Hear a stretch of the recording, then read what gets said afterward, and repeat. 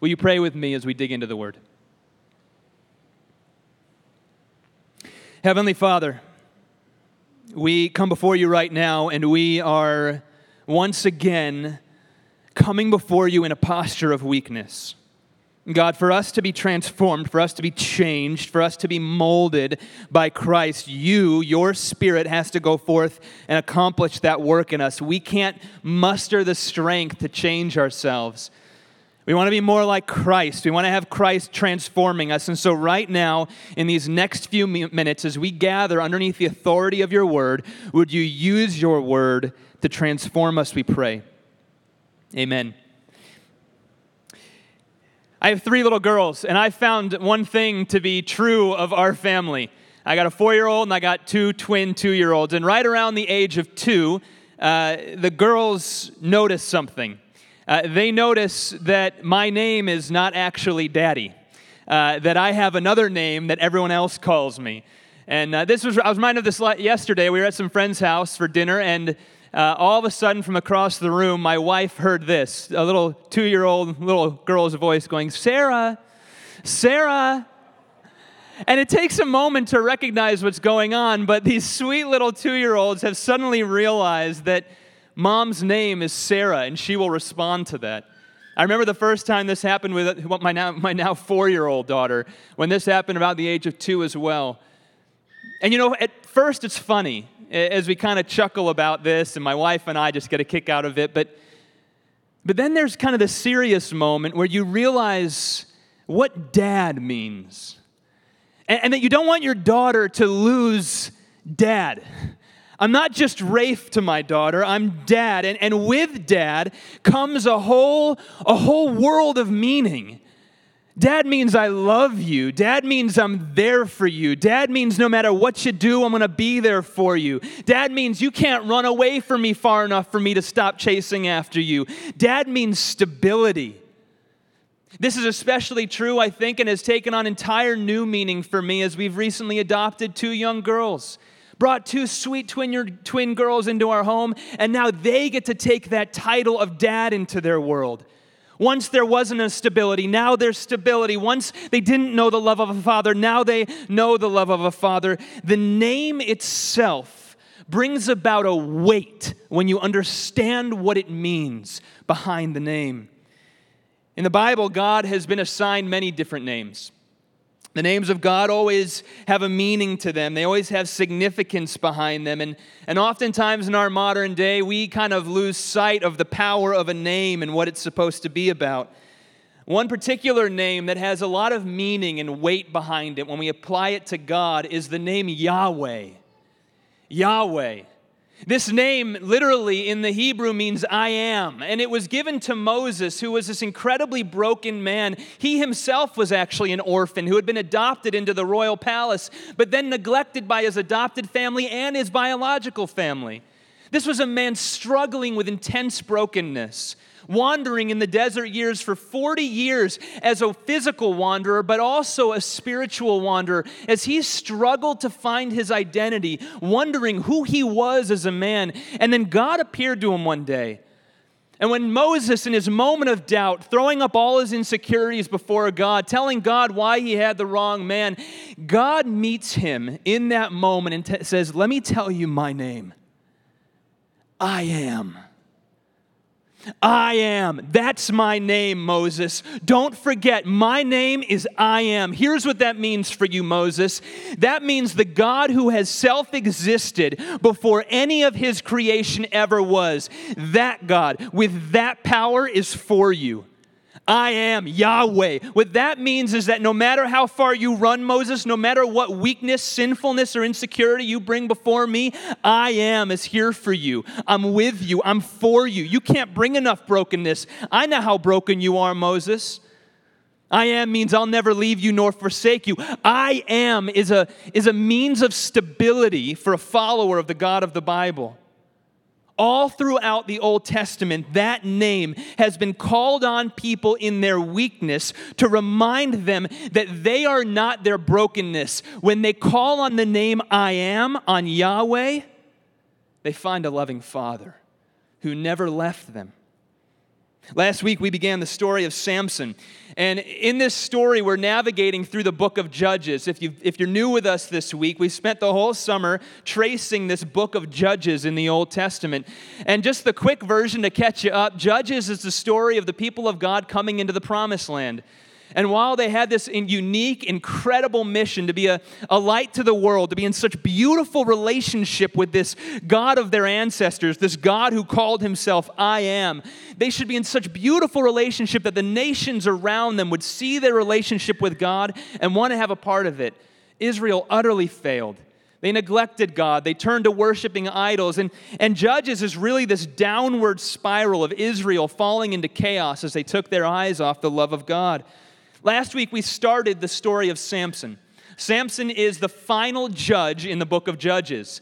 We still have 2 more weeks left in this series. There's a few more stories that happen after the life of Samson, but those aren't about judges. Those are just about the decline and total fall off the cliff into chaos of God's people. But Samson is the last judge. Samson has an interesting story. He was foretold by an angel to his mother who was barren that he would be born. So whenever we see a foretelling of a birth in Scripture, we know this is a promised child. Something great should be happening through this man. It's almost as if you read through all of Judges, you see the evil and the wickedness over and over, and you're wondering, when is this going to come to an end? And then an angel comes and foretells a birth, and you think, Samson.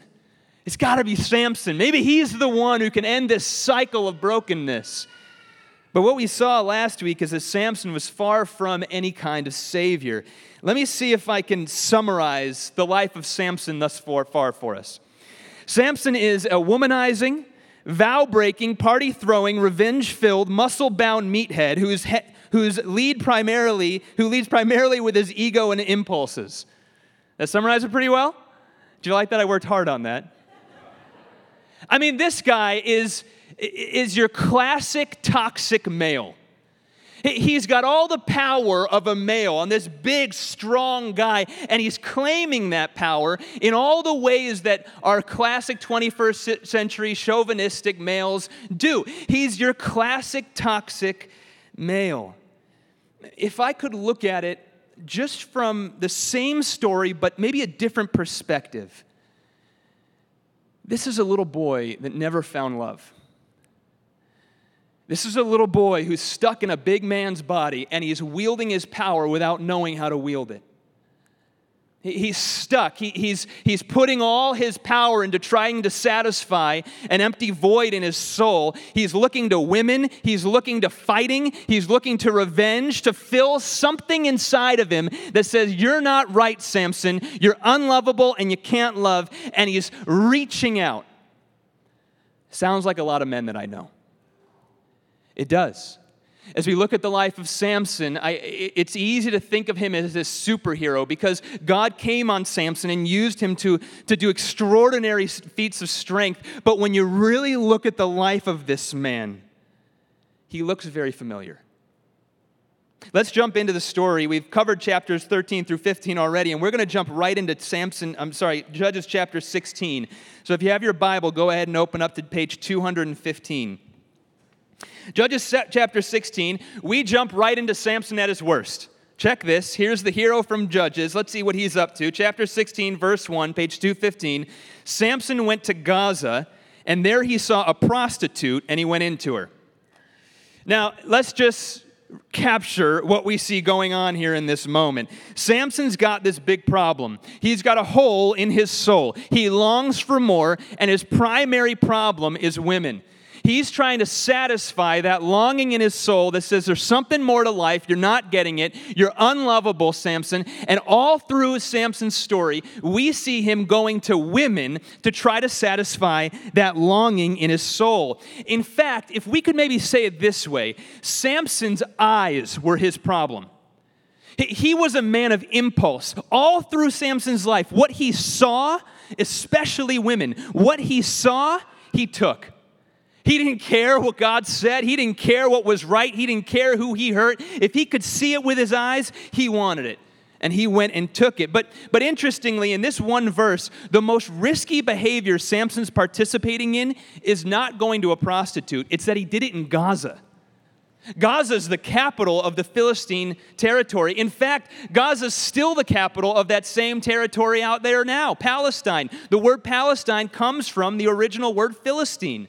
Palestine. Gaza is still a location that we could go to and visit today. Samson is getting so brazen with his risky behavior and longing to fill that hole in his soul that he walks right into the capital of enemy territory. This is Samson at his worst. He's flaunting his insecurities and walking right into trouble. Judges chapter 16, verses 2 through 4 read this way. The Gazites were told, Samson's come here. And they surrounded the place and set an ambush for him all night at the gate of the city. Remember, at this point, Samson has made himself the utter enemy of the Philistines. So they see him walk into the capital. They think, all right, we got a chance. Let's take him. Verse 4, they kept quiet all night long. Verse 2, let us wait till the light of the morning, then we will kill him. But Samson lay till midnight, and at midnight he arose. He took hold of the doors of the gate of the city and the two posts and pulled them up, bar and all. Put them on his shoulders, carried them to the top of the hill that is in front of Hebron, that's 40 miles away. Now pause. First of all, this is perhaps the greatest feat of human strength that's ever been recorded. Samson sneaks out underneath the eye of the enemy in the middle of the night, lifts up an entire city gate, puts it on his shoulders, and walks down the street with it 40 miles. Now, what's he doing? Let me put it this way. The first date I ever had with my wife, it started raining. We were walking through Chicago, and I had an umbrella with me. So I put my umbrella over my head like this, and my wife locked her arm around my arm. So you know what I did? I flexed my bicep as much as I possibly could. Right? I flexed that thing, but the trick with flexing your bicep in that situation is you don't want to make it look like you got a clenched fist. So you got to relax your hand while your arm's flexed, right? My whole shoulder was sore that night. That's what Samson's doing right here. There's nothing to learn from that moment except to see Samson's insecurities. He's just been with a woman and he thinks, you know what? I'm going to show off right now. And he does this heroic strength, this feat of strength. We can all relate to Samson. Men. Women, maybe you can't relate in this moment. But men, I think we can relate to Samson in this moment. He's trying to prove himself. He's got insecurities inside of him, and he thinks showing off his muscles might be the way to fill his soul. The very next thing that happens is interesting. There's a shift in the story. Chapter 16, verse 4. After this, he loved a woman in the valley of Sorek whose name was Delilah. Notice the theme. He can't get his eyes off women here. But this is actually different. Verse 4. He went to the valley of Sorek, and it says what? He loved a woman. All through Samson's story, there's been women, but none has he loved. This is a marked moment. We shouldn't miss this moment. Samson goes, and for the first time, he begins to actually feel something than just toxic lust over a woman. He actually feels something that he thinks is love for this woman. This is beyond just an impulse. This is some kind of deep emotion that's being connected to that void in his heart. Maybe Delilah's the one. Maybe all this searching I've been doing, maybe all this risky behavior, maybe all this sleeping around, maybe Delilah, she's the one who can satisfy my soul. She's the one that can make me feel secure, make me feel like a man. You know, it's interesting, the name Delilah, as readers, the Hebrew for it sounds just like the word for night in darkness, Lila. So literally, as Samson gets in bed with Delilah, he's getting in bed with darkness. Just in this opening verse, there's this foreboding darkness that hovers over the passage. Well, the Philistines get smart. The story's a bit long, so let me tell it to you this way. The Philistines get smart. They quickly realize that Samson can't be defeated by any man. He's already taken down 1,000 of them by himself. So they say, you know what, maybe if a man can't take him down, maybe a woman can. So they pull aside Delilah. They realize this man has latched onto Delilah. They say, Delilah, here's what we'll do. Every lord of this city will pay you 1,100 shekels if you'll find out how to subdue Samson. If you'll figure out his weakness, his kryptonite, and you tell us, Delilah, we'll make you rich and famous. That's more money than any human should ever know what to do with. Delilah, if you will just betray Samson, if you'll find out how to make him weak, we'll make you rich and famous beyond your wildest dreams. Delilah finds Samson that night. She snuggles up next to her man and says, hey, honey, tell me, what's your weakness? Samson, how can you be subdued?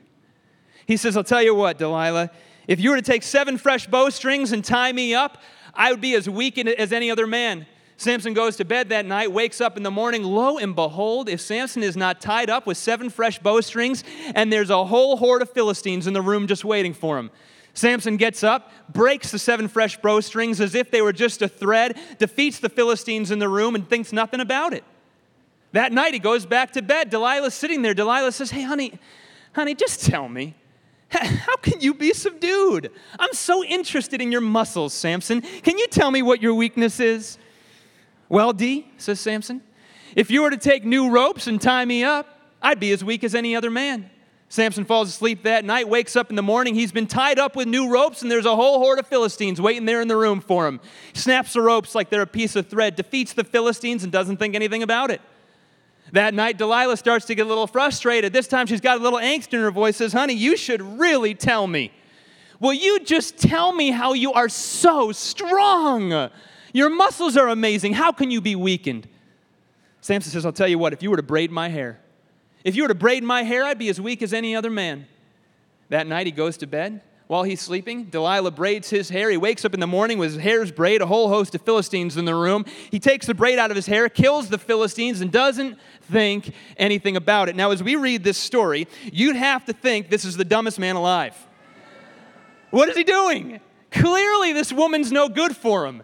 Clearly, she's broken and using him. You ever known someone that was in a bad relationship and you could see it so clearly, but they couldn't see it because they thought they were in love? Was that ever you? Somehow love, this feeling of love, has a way of blinding us from reality sometimes. Here we are reading what for many of us might be our own story, where we were with someone that everyone else was around us saying she or he is no good for you, yet you didn't want to hear it. Samson's a pretty normal guy. Well, that night, Delilah flips the script on him. Delilah does something pretty manipulative. You know, she knows she's got Samson's heart at this point, so Samson comes home, cuddles up next to Delilah, and he realizes that something's just a little bit different in her mood that night. And then Delilah says these words to him. She just says, Samson, you don't love me. Now, that's just mean. That's mean. That's manipulative. She's using the weakness of Samson. She knows Samson's weakness. She knows his insecurity. She's been with him long enough at this point. She knows how to break this man. And the first thing she says is, Samson, you don't love me. Samson tries to stay strong, but Delilah, night after night, just keeps saying this. You don't love me, Samson. You don't love me, Samson. Every time Delilah uses that language, it's like a jackhammer going into Samson's heart. Because that's what he's wondered his whole life. Am I lovable? Could I ever actually love somebody? Here he finally thinks he's found the person that can satisfy him, and she's poking holes in his thoughts saying, you don't really love me, Samson. You're not strong enough, Samson. You're not really a man, Samson. She begins to get under his skin, and the text tells us that he was vexed near until death. This is how much she was beginning to hurt this man and make his world crumble underneath him. He says, Delilah, look, if you were to shave my head, my Nazirite vow would be complete. I've broken every other part of my Nazirite vow. And if you were to shave my head, that's the one piece of my vow that I made, that my parents made for me when I was a child. If you were to shave my head, my vow would be over. I'd be as weak as any other man. Samson falls asleep that night on Delilah's lap, hoping. I think that detail is in there specifically. I think he's just broken, holding this woman, just thinking, don't do it. Don't do it. He falls asleep on Delilah's lap. He wakes up in the morning, his head's shaved. A room full of Philistines. It's a tragedy. Verse 16 reads this way. Let me read verses 16 through 21. It reads this way. And he awoke from his sleep and said, I will go out as at other times and shake myself free. But he did not know that the Lord had left him. If ever there was a tragic verse. And the Philistines seized him gouged out his eyes, and brought him down to Gaza and bound him with bronze shackles, and he ground at the mill in the prison. It's been said that sin binds, blinds, and grinds. Sin gets a hold of you, and then before you know it, it stops you from being able to see clearly. And then you're in this position where you can't see clearly, and then before you know it, sin has just enslaved you. And that's exactly what happens to Samson here. The strongest physical man in all of history, the strongest physical man in all of Scripture, who took down 1,000 Philistines in one day, is ultimately taken down by a nagging insecurity, a nagging internal unmet desire to love and to be loved. Let's just pause at this point in the story and evaluate something we see happening. This is a story of tragedy. And Samson, as we've kind of explored it, is a little bit like a little boy in a grown man's body. He's lashing out. He's trying to find some way to fill this emptiness that exists inside of him. Everyone sees Samson on the outside as a guy who's got everything. He was foretold by angelic proclamation that he would be born. Certainly, the town around him was excited for him. Certainly, they had high hopes for him, high expectations. But he suddenly goes out and realizes he's a broken man like every other broken man. Only the difference with Samson is he's in the spotlight and the expectations are higher.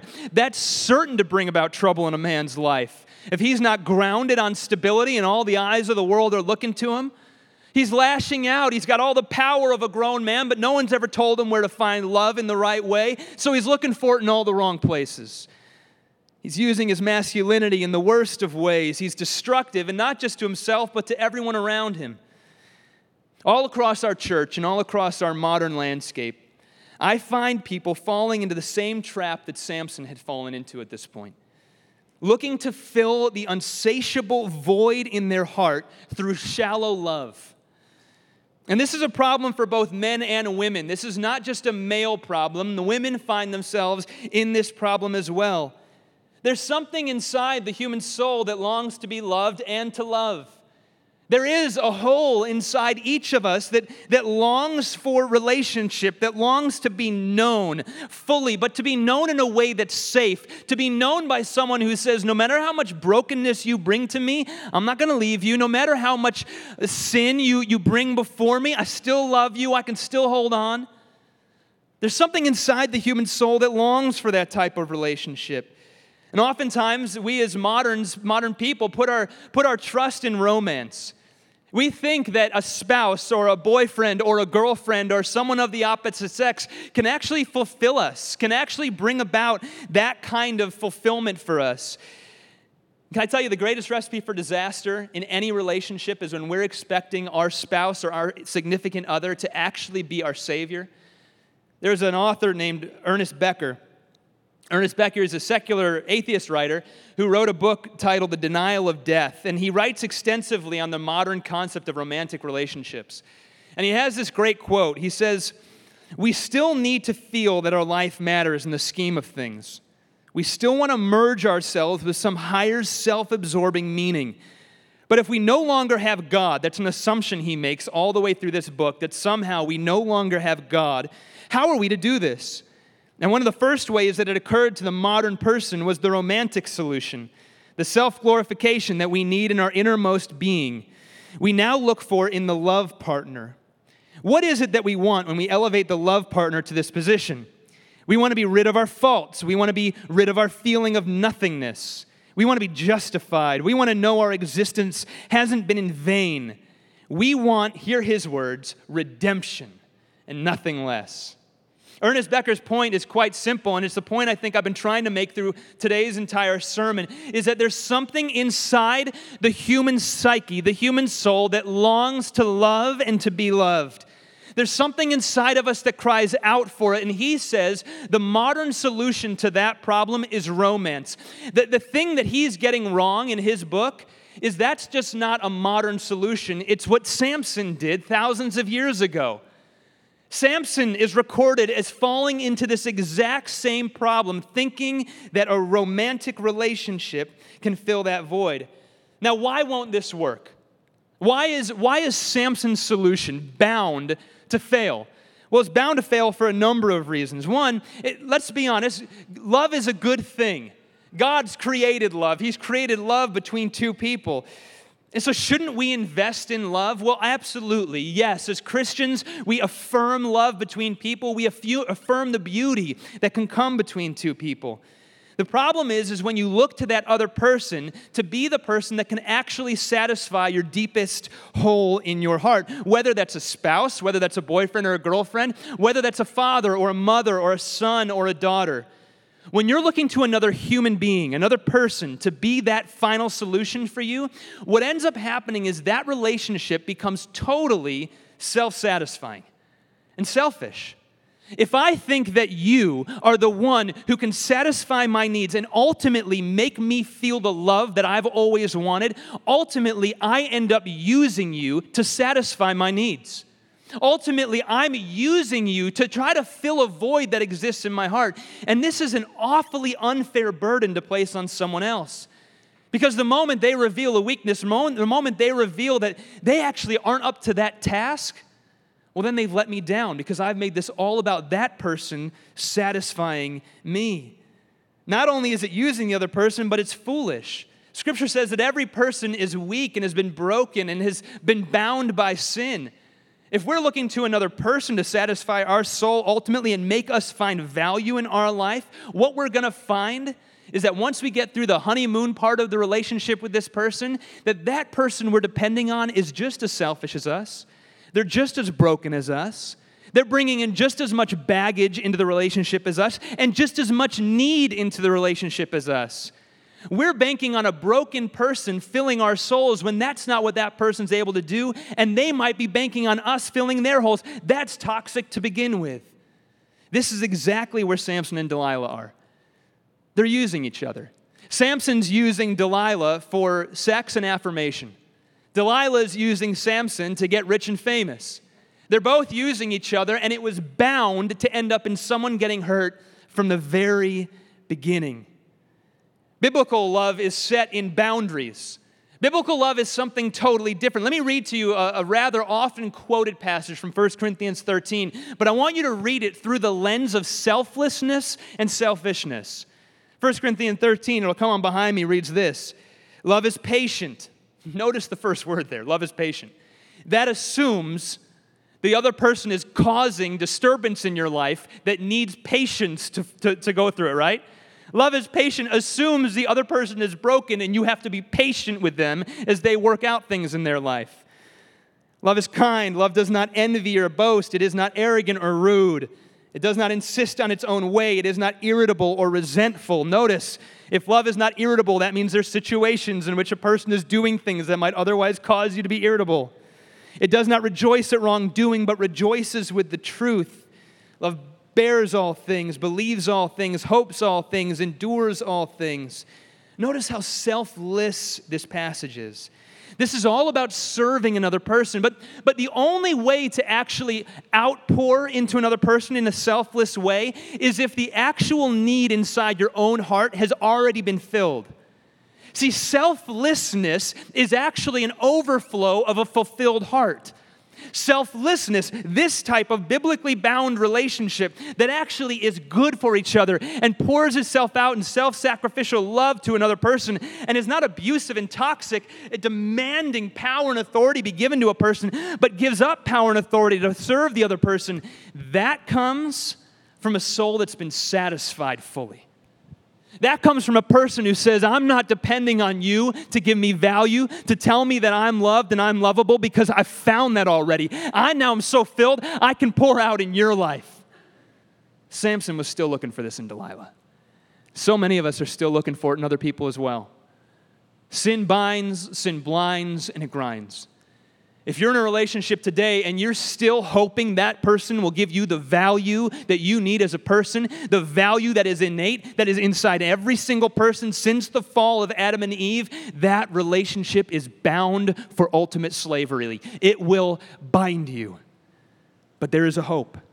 Look to Samson, the rest of his story. Samson in this moment has had tragedy strike. Ironically, God has taken away, if you think about this grace in Samson's life, what was the one thing that had been Samson's biggest problem? His eyes. Everything Samson saw, he took, he wanted. And what was the first thing God took from him when God finally made Samson weak? He took his eyes. This loving act of mercy that was more pain than I pray anyone will ever have to go through was an act of grace because it was targeted towards the one place Samson had to get rid of to finally make him weak and call out on someone other than a woman to satisfy his soul. Let's pick up in chapter 16, verses 23 through 30. Let me read this story through to the end. Starting in verse 23.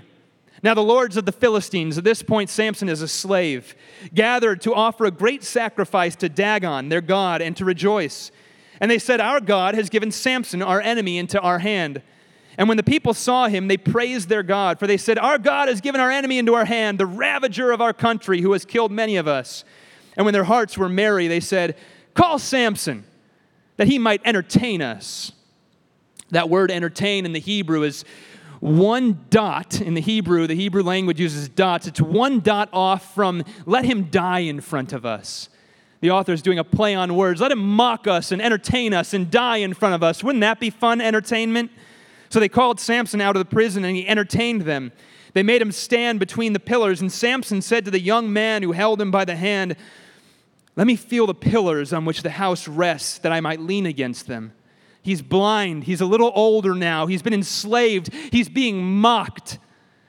He says, put my hands on these pillars. I can't see them. Now the house was full of men and women. All the lords of the Philistines were there. And on the roof there were about 3,000 men and women who looked on while Samson entertained. Hear this. Then Samson called to the Lord and said, let me read it to you in the Hebrew. Yahweh. Yahweh, oh Lord God, please remember me and please strengthen me only this once. Oh God, that I might be avenged on the Philistines for my 2 eyes. Samson's still ridden with revenge. He's still a broken man. He's going about this for all the wrong reasons. But for the first part in all 4 chapters of Samson's story, he finally calls out that personal name of God. He finally calls out that name that has such significance. Yahweh, I am. Are you there for me right now, God? Are your promises true? I'm still broken, but are your promises, do you really love me like you said you would? Samson said, he grasped the 2 middle pillars on which the house rested, and he leaned his weight against them, his right hand on the one and his left hand on the other. And Samson said, let me die with the Philistines. Then he bowed with all his strength, and the house fell upon the lords and upon all the people who were in it. So the dead whom he killed at his death were more than those whom he killed during his entire life. And his brothers and his family came down and took him and brought him up and buried him between Zorah and Ashtol in the tomb of his father. Finally, the Lord takes Samson's eyes, the one thing that was hindering him from actually being weak before the Lord and vulnerable. God had to take away this one thing from Samson for Samson to finally realize the only thing that can satisfy me is by calling out upon Yahweh, the God who's revealed himself as I am. That's the one promise that has been set for all my fathers before me. Let me call on that and see if it actually works. And in his moment of deepest weakness and vulnerability, Samson depends on someone other than himself. In his moment of deepest weakness and vulnerability, Samson calls out on someone other than himself to be the hero, and God shows up. It's as if Samson's calling out to Yahweh saying, God, do you love me? And God responds back, I love you. I never left you. I never left your side. The promise I made to you before your birth stands. No matter what you did, I'm still beside you. Samson's life and death point us in so many ways to Christ. Like Samson, Jesus' death was foretold by an angelic proclamation. Like Samson, who was betrayed by Delilah, Jesus was betrayed by someone who acted like a friend, Judas. Like Samson, Jesus was handed over to Gentile oppressors. Like Samson, Jesus was tortured and chained.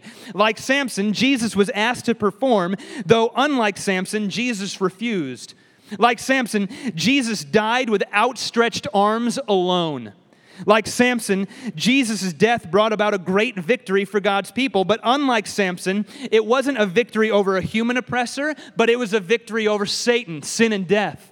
Like Samson, Jesus' friends and family came and laid him in a tomb after his death. But unlike Samson, Jesus didn't stay dead. Christ's victory over death affirms the truthful claims that Christ made when Jesus was alive. See, Jesus had an awful lot of claims he made when he was alive. At one point in the story of Jesus, the religious leaders of his day took him aside and said, Jesus, how is it that you perform all these miracles? How is it that you claim you've been around since before Samson and before Abraham? You know how Jesus responded in that moment? He said, before Abraham was, I am. Jesus takes the title of Yahweh on himself. Jesus in that moment declares that love has been made incarnate. The same God that appeared to Moses and met him in his instabilities and said, Moses, no matter what you bring before me, I'm still going to pursue you and I'm going to bring about a victory through you. I am. That is who Jesus was. The same God that appeared to Samson and actually strengthened him in his moment of weakness by grace took Samson's eyes so that he could finally find the fulfillment that he actually needed his entire life. That same God took on flesh. Jesus took that title, I am, upon his life. And that claim that he was God in the flesh, that he was love incarnate, was affirmed when Christ didn't stay dead, but actually rose from the grave. That's not just legend or myth, that's history. Jesus took that name on himself and then proved it by his resurrection from the grave. And the truth is that only Jesus can satisfy your heart. There is no other relationship. There is no risky behavior. There is nothing you can do to satisfy you ultimately and set you on a path of selfless living, of pouring out to others until you first are satisfied fully by Jesus. If you fail to make Jesus Lord of your life, you'll be looking the rest of your life for something else to fill you and you'll never find it. Only Jesus' death and resurrection was meant to satisfy you. Jesus' love alone fills the void at the center of your heart, so you can stop looking elsewhere. You can believe on Jesus literally today in the quietness of your seat and start a journey of relationship with Christ where out of an outpouring of being filled by Christ, he then uses you in other people's lives. Jesus' love alone conquers every insecurity, every weakness, every doubt, every fear. Nothing else can do that. Jesus' death and resurrection, God taking your place on the cross, shedding his blood for yours, that alone can do it. Scripture says today is the day of salvation. Believe on the name of Jesus. It's as simple as that and fill that longing that you've had. Jesus alone is truly self-sacrificing, for he laid down his life not just for those whom loved him, but he laid down his life for his enemies. That's you and I. Those who denied him, those who didn't make him Lord of their life, those whom were seeking fulfillment in other places. Jesus alone satisfies. Believe on him today in this moment. Jesus alone, his love endures. The cross is God telling you, I won't give up on you. I went all the way. There's no distance that's still yet to cover. There's no brokenness you bring before me that I haven't covered fully on the cross. There's no selfishness you're going to reveal to me in a hidden prayer that you're going to be ashamed of when you stand before me, because I put that all on the cross. I've dealt with it in full. There's nothing else to be paid. You're fully loved as you are. You see the safety that gives you? What that means is that you can be you before the throne of Christ. You don't have to pretty yourself up. You don't have to try to be someone else and put a veneer on as if you're more than you are. Just be you. And Jesus says, I know you in all your brokenness. Bring it all before you. In your weakness, that's where you proclaim Jesus. That's where he actually gets a hold of your life and fills you. Jesus alone satisfies. If you never put your faith in Jesus Christ, if you've never made yourself weak like Samson was made weak, if you never made yourself vulnerable before the throne of Christ, if your version of Christianity is take your life in all your strength, in all your ability, in all your accomplishments, and put on Jesus because that's morally good, it seems like that's a good moral life, you're missing it and you're yet to make Jesus Lord of your life. That's not Christianity. Christianity is being made weak before the King of the universe. saying, I have a deep hole in my soul that I will keep looking in destructive places to satisfy unless the King of Kings satisfies me. And in your weakness, I am meets you. In your weakness, the God who loved you enough to not just give you moral instructions, but enter into your mess and take your place on the cross, says, I'll satisfy you. And then he begins pouring out his love through you into other people. If you've never placed your faith in Jesus, I want to give you a chance this morning. Today is the day of salvation. If you've been living your life and Jesus has been a tack on to the morally good life you think you've been living, and you've never actually made yourself weak, if you've never actually reflected on the brokenness you bring into the relationship, I want to give you a chance right now to renew your faith to the Lord and remind yourself that Christianity starts by us being weakened before the Lord of hosts. And then Jesus begins to work his power through us. We're going to have a moment to pray. I'm going to invite you to pray along with me. Jesus, we pray right now. God, as hard as it is to pray, we want to be like Samson. We want to be made weak. God, if Samson knew to pray this prayer, perhaps he wouldn't have had to have his eyes taken out before he was made weak. God, we desire to be made weak in order that we would see our dependence on you. In order that we wouldn't keep pursuing destructive relationships and hurting other people, but that we'd actually be filled by the one who's able to fill us. I want to give you a moment with your heads bowed, every person in this room with your heads bowed. I want to give you a moment right here for those of you in this room that right now you're realizing, I'm still looking. I have that void, I've been looking, and I haven't found it yet. I want to give you a chance right now to receive Christ, to allow his love to be poured out on you. It's as simple as just quietly in your prayer saying, Jesus, I can't do this on my own. I repent. What that means is I want to be weak before you. Reveal my weakness. You say it quietly in your seats. Jesus, I believe. I believe that you alone can conquer my weakness. Perhaps you're in this room, keep your heads bowed. Perhaps you're in this room and you have been a Christian for a long time, but you've forgotten Christianity is a religion about weakness. Christianity is a faith about being weak before the great King we love. If you've begun to believe the lie that you are strong, I give you a moment right now to confess that. God, I bring nothing to this. It's your strength or nothing. It's your love or nothing. It's your Spirit filling me, God. We pray this all in Jesus' holy name. Amen.